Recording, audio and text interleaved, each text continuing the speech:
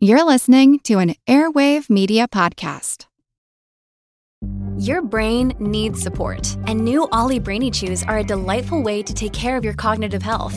Made with scientifically backed ingredients like Thai ginger, L-theanine, and caffeine, Brainy Chews support healthy brain function and help you find your focus, stay chill, or get energized. Be kind to your mind and get these nootropic chews at ollie.com. That's OLLY.com. These statements have not been evaluated by the Food and Drug Administration. This product is not intended to diagnose, treat, cure, or prevent any disease.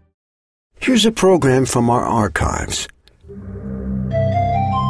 the next few weeks, loons in Canada and the United States will begin their fall migration to warmer climates where they'll spend the next 7 months. But sooner or later, the loons will be back. I'm Jim Metzner, and this is The Pulse of the Planet. Dave Evers is a conservation biologist with the Biodiversity Research Institute. He tells us that right about now, loon chicks are learning to feed and to fly on their own. As these loon chicks grow through the summer, they're putting a lot of weight on quickly, and they're growing their feathers so they can eventually fly off that lake. And as they get through the summer, the adults become less protective, and the chicks become more independent. And eventually, that chick is on its own at about 10 or 11, 12 weeks. And that's about the same time when that chick can fly. And at that time, that's when the adults leave the chick there on the lake. They migrate and fly off to their wintering areas, and usually that young bird is left on that lake for another several weeks, and eventually leave that lake on its own. Come spring, the older birds will return to their breeding lakes to mate, but the young birds will remain near the ocean until they're old enough to breed.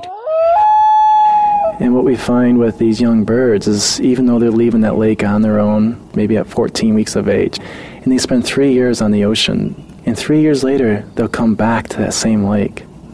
And the adults, of course, go back and forth every year, like any true migrant bird does. But the young birds need to, for whatever reason, they have to delay that migration back. Evolution has found that these birds do better if there's a delay. There's no need for all these loons to come back to their breeding lakes and crowd these lakes and forage on these lakes, especially if they can't breed. Additional funding for Pulse of the Planet has been provided by the National Science Foundation. I'm Jim Metzner.